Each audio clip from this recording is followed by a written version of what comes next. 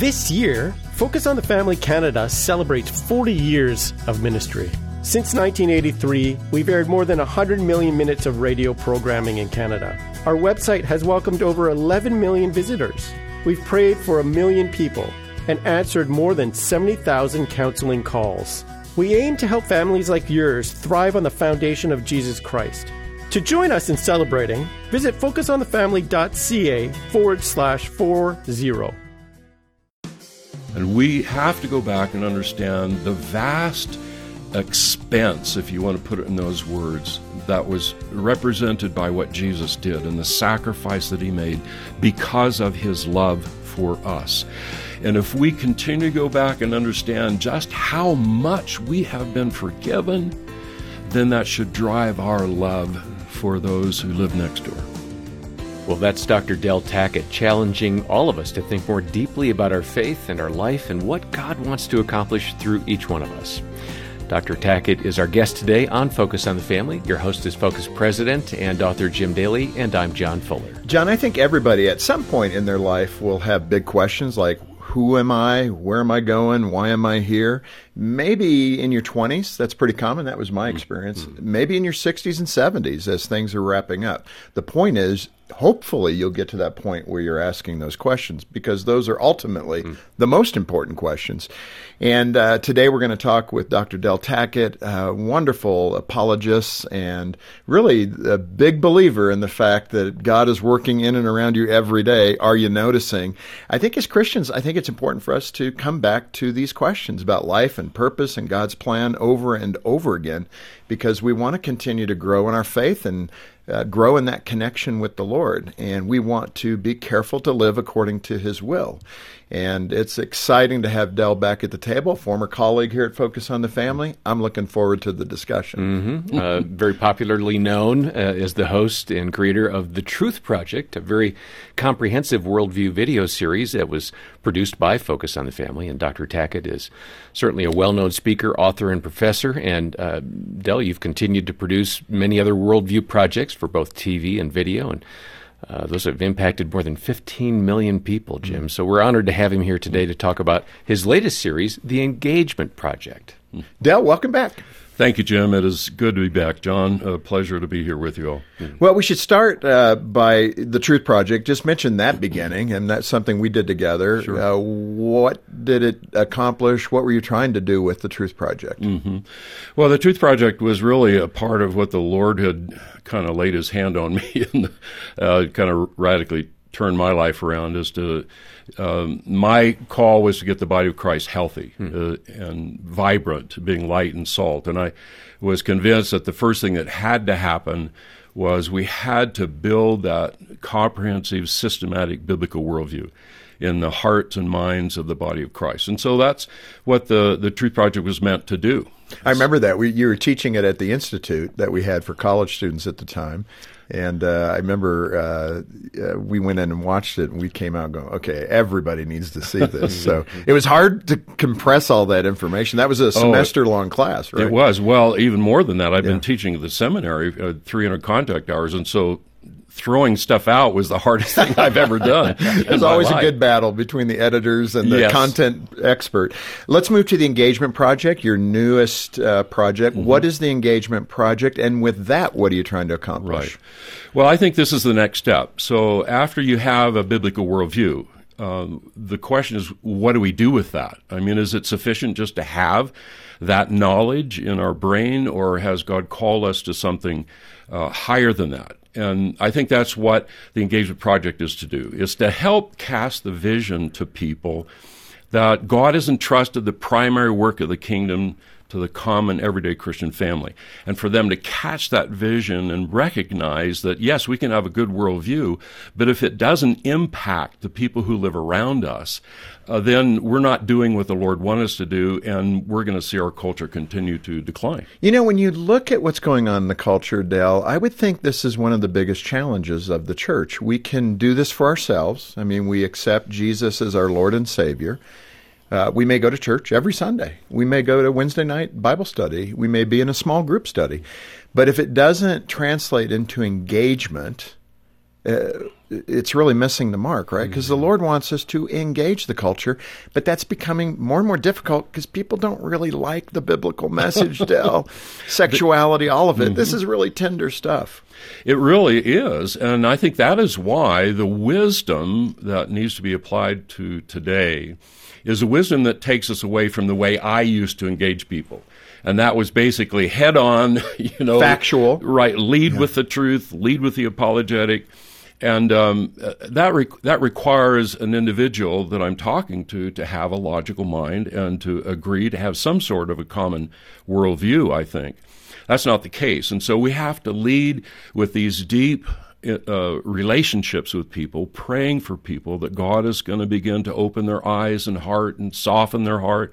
That's where we need to head. Yeah. One of the things that, early on when I became president of Focus, for me, there was these two outstanding needs: orthodoxy, speaking truth, and orthopraxy, doing the truth. And you and I used to have those conversations, and we do. And it's kind of the same thing, as we accept Christ, declare Christ, speak truth to those around us that we believe, right? Yes. You need to know the Lord. That's true. And then you have the orthopraxy. The difficulty, I believe, in Western civilization, and certainly here in the United States, is we seek creature comfort. For us to go out and engage in foster care and engage in feeding the poor and engage in helping people that think differently from us, it's kind of laborious, Del. It takes us out of our comfort zone. It certainly does. But it is the evidence of Jesus in us, right? That's what Jesus did. It is. But what we're talking about here in the Engagement Project is not simply just engaging in a fly-by way. And I don't mean to be crass about that. No, that's good. But we need to be engaging, I think, the way Jesus showed us. We talk about the disciples. I like to use the phrase his small group. So Jesus formed this small group. And even 12 was too many. He poured himself into those 3 men. Mm-hmm. He built a deep relationship with them. And over that 3-year period, basically, he then said, okay, over to you. And I think that's what we are called to return to. I think that's part of what is bound up in the royal law, as James said, that we are to love our neighbor. And that means we have got to begin to follow what he has called us to do and to build those deep relationships with the people who live around us. Yeah, so often it's like, but Del, you don't know my neighbor, right? Let me to get this overview of the Engagement Project, let me ask you to talk about the 3 big questions that are the basis for the Engagement Project. What are they? Well, the first one is a very interesting one because we started if we go back to the Truth Project, we started that with why did Jesus come? And that led us to that talk before Pilate where he said, for this reason I was born, and for this I came into the world to testify to the truth. Well, we're starting the Engagement Project with the question, why did Jesus leave? In other words, why didn't he stay? And what did he leave for us to do? Because didn't Jesus come that we'd have a relationship with him? And then he left, and he's been gone for 2,000 years. So that first question, why did Jesus leave, and what did he leave for us to do? The second question is, why does God send? In other words, why doesn't God do this stuff himself? Because he can certainly do it better than we can. Right, that's a good question. He could do it more on task with his purpose and plans, but this is the God who tells Moses, I want you to do all of this stuff. Take your staff. And so it drives us to the character of God. Who is this God who sends sometimes clueless people, oftentimes self-centered people, to do his purposes and plans? And the third question is, what is his end game? What is he after? What does he want from us? And that's a good question. That was actually what I was going to ask you. What is the end game? Because it sometimes, especially in the cultural difficulty we find ourselves in right now, I think we're really overwhelmed with the adversarial nature of it all now. Yes. And do we want to go outside and talk to our neighbor? He might lop my head off.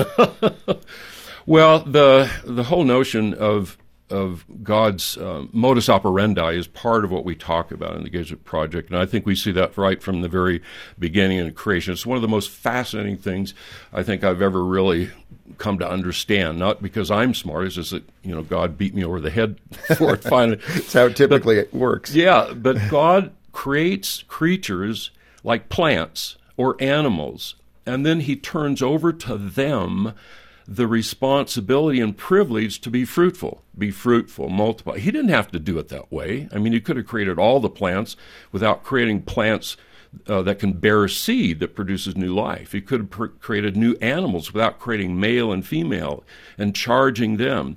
And so it's this fruitfulness of God's creatures, as Jesus said, by this is my Father glorified, that you bear much fruit, and it's the fruit of the creatures of God that then bring him glory. This is what I call the modus operandi of God. And so his end game with us is that we would be creatures that are bearing fruit and flourishing in that fruitfulness, and that fruit brings glory to God. From a biblical definition, what does that fruit look like? Well, I think there are three things. I mean, the first is we're charged to be fruitful physically. You know, God created Adam and Eve, and he charged them to be fruitful and multiply and fill the earth. And I know those are fighting words to some extent in our culture today. People have lost the plot on that one. Oh, absolutely, absolutely. But that we need to help people understand, moms and dads, particularly moms, because, you know, they're told that if you are just a mom raising kids, then you're nothing. Well, I think in God's eyes, you are almost everything, right? Because that fruit of your marriage and your children and all of that brings glory to God. We bring glory to God in our vocation. And I think unwittingly we have somehow in the church told the plumber or the truck driver that you've settled for second best in the kingdom of God, and your job is just to work and put money in the coffers. So the real professional ministry people. So we bring forth fruit when we plow the field. And we bring forth fruit ministerially, not the cleric. I mean, they do, but what I'm talking about is the family itself been called to minister, and to minister as a family. And I think that's what behind what the Lord said, you are to love your neighbor. This Focus on the Family broadcast will continue in just a moment.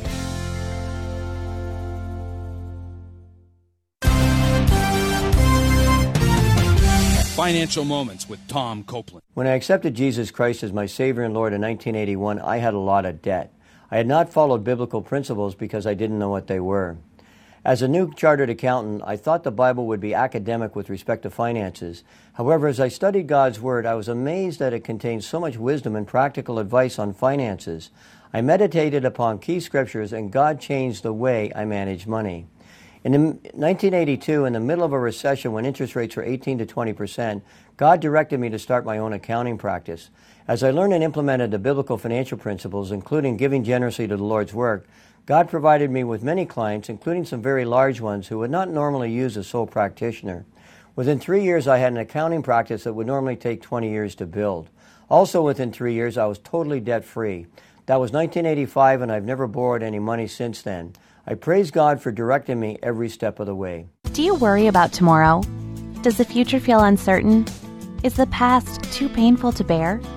Focus on the Family Canada is here to help, so you never have to walk alone. Every morning, our staff lift up your prayer requests.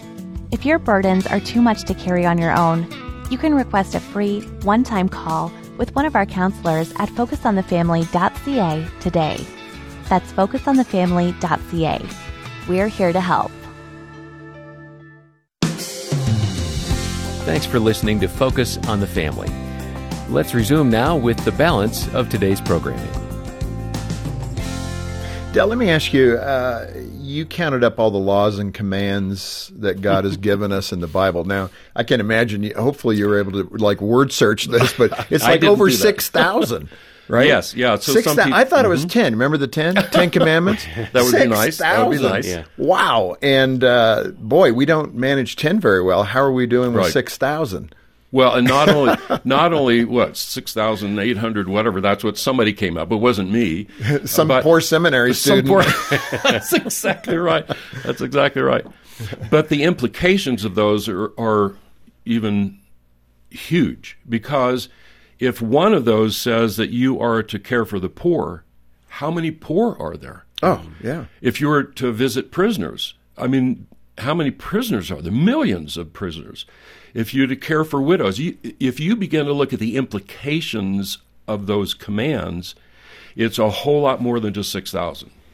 It reminds me when I first went to Egypt, and we were driving someplace, and we stopped, and we were inundated with people begging and asking for. You can't do that, Right. And so the weight of those commands. I think that's why Paul in Galatians says the law is a curse, right? Because you cannot do that. It's the law that points us to Christ. But all of those condensed down to, you say in the project, to 3 core things. 3 core things that I think the Scripture even boils down to 1. So remember Jesus, when he was asked to summarize all of these laws, he said, okay, here it is. Here's some, and it was a compound answer: love God and love your neighbor. And then the only time Jesus said anything like this, but he did say to his disciples, a new commandment I give to you, love one another. Well, what's interesting about those 3 is they're all involving love, this true agape love. Love God, love your neighbor, love one another. But then Paul, in Galatians and Romans, makes this stunning statement. He says, all of these laws, all these commands are summed up in one thing: love your neighbor. And so that is what the end game that we're talking about here. This is a significant thing. James refers to the royal law, the Greek definite article. The royal law is love your neighbor as yourself. And so this is something we have to pay attention to, right? I mean, it's not something we can just skip over. It sounds like job 1. It does. It sounds like numero 1, yeah. But it does raise the question, why do we not do it as effectively as we should? If we're filled with the Spirit of God, we know the Scripture, we know the Lord, why do we as Christians struggle with loving our neighbor?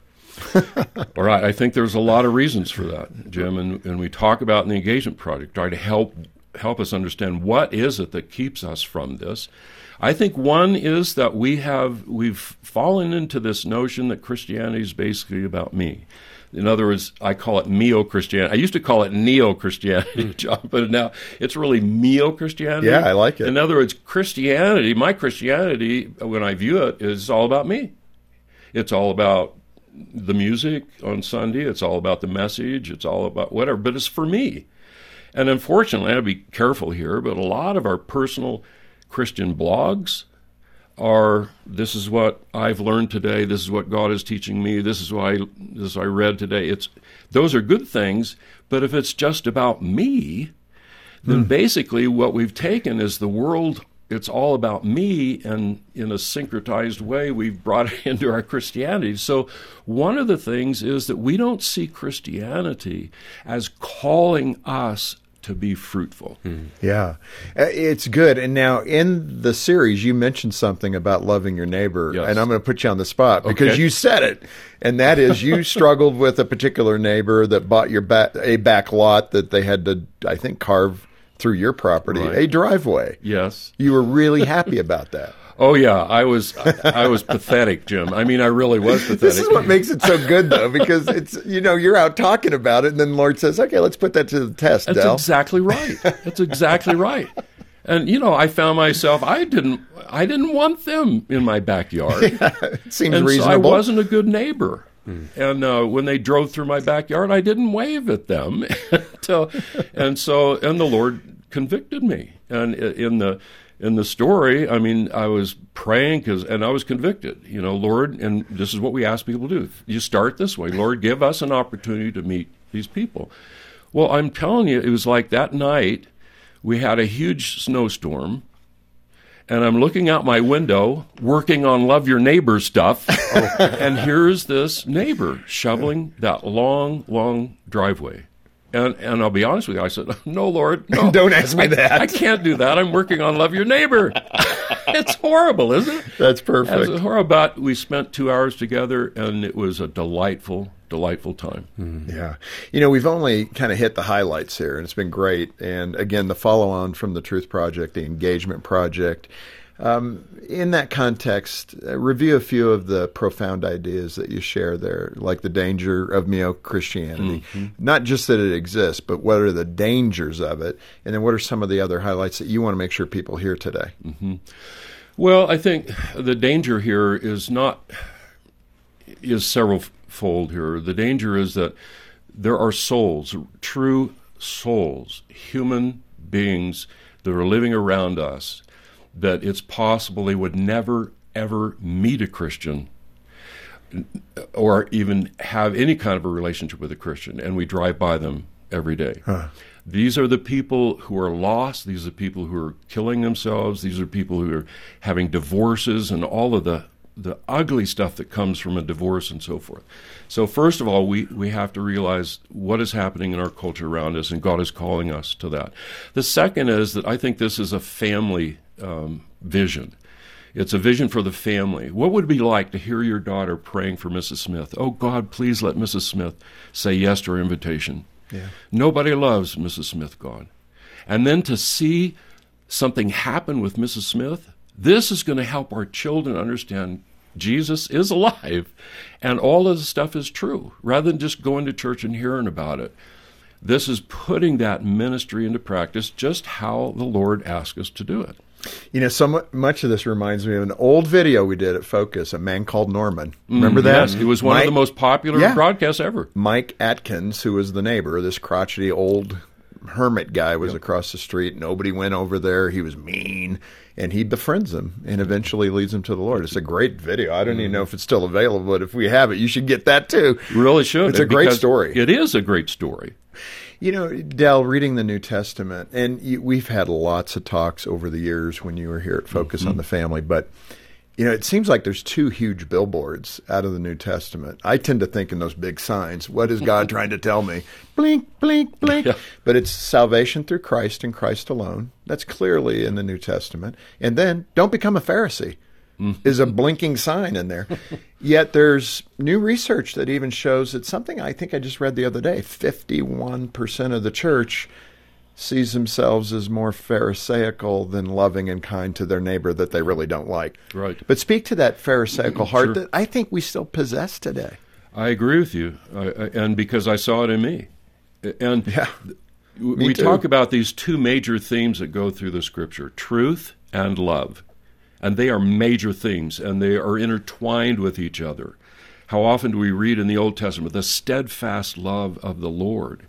And so what happens is that the easy way forward in Christianity, being a child of God, and for the Pharisees, the easy way forward is truth. And to know truth and to show people how much I know, it's all caught up in this hunger to be significance, really. And so I become the truth master. I become the holder of laws. Professor. That's exactly right. And they added law upon law, which provided power and significance. But the notion of love almost was non-existent. And in my life, I wanted to argue with somebody. I wanted to give them the gospel. I wanted to do this and that and show them what's right and so forth, but there wasn't a lot of love there because I wasn't really willing to build a relationship with people. I wasn't really willing to sacrifice my time, my script, and all of that. But those two things go hand in hand. I think if you lose one, you lose them both. Yeah. You need both. You need both. Yeah, and that's what the truth. The Scripture calls us to. At the end here, the last question, probably, again, the engagement project to punch that. You're really encouraging people to be in life groups. You kind of mentioned that at the beginning. I'm going to come back to that right at the end here. Sure. You know, Del, my schedule's kind of busy. I mean, it's hard. It'd be very difficult. I mean, I'm being facetious, obviously, but that's kind of what we say to our spouse. You know, really? You want me to meet every Wednesday night with a bunch of people I really don't know in our living room? Well, the question here is, are we willing to do what Jesus asked us to do? Okay. Right? Wham. I'm not the one asking, but when Jesus told his disciples, he looked at them and he said, "A new commandment I give to you, that you love one another as I have loved you." Well, what did that mean to them? You think about this. It didn't mean, hey, on Sunday we'll wave to each other. I mean, these guys did life together. Yeah. I'm not talking about that extent, but Melissa and I we were part of a life group that formed over 20 years ago, and we were committed to be able to do what the Lord asked us to do, to be able to do all those reciprocal commands, to pray for one another, to bear one another's burdens, even, confess our faults to one another, and all of those things that you can't do in the way we do Christian fellowship today. And so I think if you're going to love your neighbor, you need to have this kind of fellowship, close fellowship. We take vacations together. I tell people we made a commitment to grow old together, and well, look at me. We've grown old together. Hey, it happened. What a shock. Yeah. And now we have a commitment to die together, and that's not a Jim Jones thing. But what that means is that, if I collapse here in the studio, I know that there are 8 people who are going to take care of Melissa, because we have that kind of commitment to each other. And I think that's critical. I think that's what Jesus wanted us to do. Yeah, and I think in that context, the pace of modern life distracts us from that commitment of what I would describe as a life that was long ago. Simple, rural, village. But we've got to recapture that, at least in a handful of relationships, so we can be human. Well, we do. The stats are that teenagers spend 9 hours a day consuming entertainment, and adults 6 hours. So a lot of our busyness is with things that maybe are just for me. Wow, that's so good. Del, what a great conversation. My pleasure. Congratulations on the kickoff with the Engagement Project. I know you've been at it for a few months, and it sounds like a great project, and we'll link at our website to how people can get to the Engagement Project. I think you do a training model very similar We do. to the Truth Project. Yes. So that's the way people can get connected and get informed and take a look at the content. So really good to see you again. My pleasure, Jim. Just a blessing to be with you guys. And we're going to post more information about the Engagement Project and other videos that Dr. Del Tackett has produced at our website, focusonthefamily.ca. And John, let me add this. Engaging today's culture with our faith is really close to my heart. I believe, like Del has said, that God is calling all of us to engage. That's what it is. And we in the Christian community need to bring a godly perspective to the moral and political issues in our world today. And that's why I've launched a new podcast called Refocus, to hit those issues head on. I've been able to talk with some of today's most influential leaders and thinkers, people like Os Guinness, Arthur Brooks, and many more. My latest conversation was with Seth Dillon, the CEO of the Babylon Bee, and that's an organization that often finds humor in crazy developments in our culture today. My goal with Refocus is to challenge the way you're thinking and encourage you to engage with your friends and neighbors about faith, God, truth, and basically how to love others, even with those who may disagree with you. And we want to help you become more of an effective witness for Christ within your sphere of influence. Yeah, Refocus really is a great podcast. I urge you to check it out, and you can find the link at focusonthefamily.ca. Well, we hope that you have a great weekend with your family and your church family as well, and plan to be here on Monday as we explore the role that positive thinking plays in your marriage. But I wanted to know, what about the couples that are really crushing it, that are really doing great, and all the research was pointing back to the same thing, that our thoughts matter most to our marriage? On behalf of Jim Daly and the entire team, thanks for joining us today for Focus on the Family. I'm John Fuller, inviting you back next time as we once again help you and your family thrive in Christ.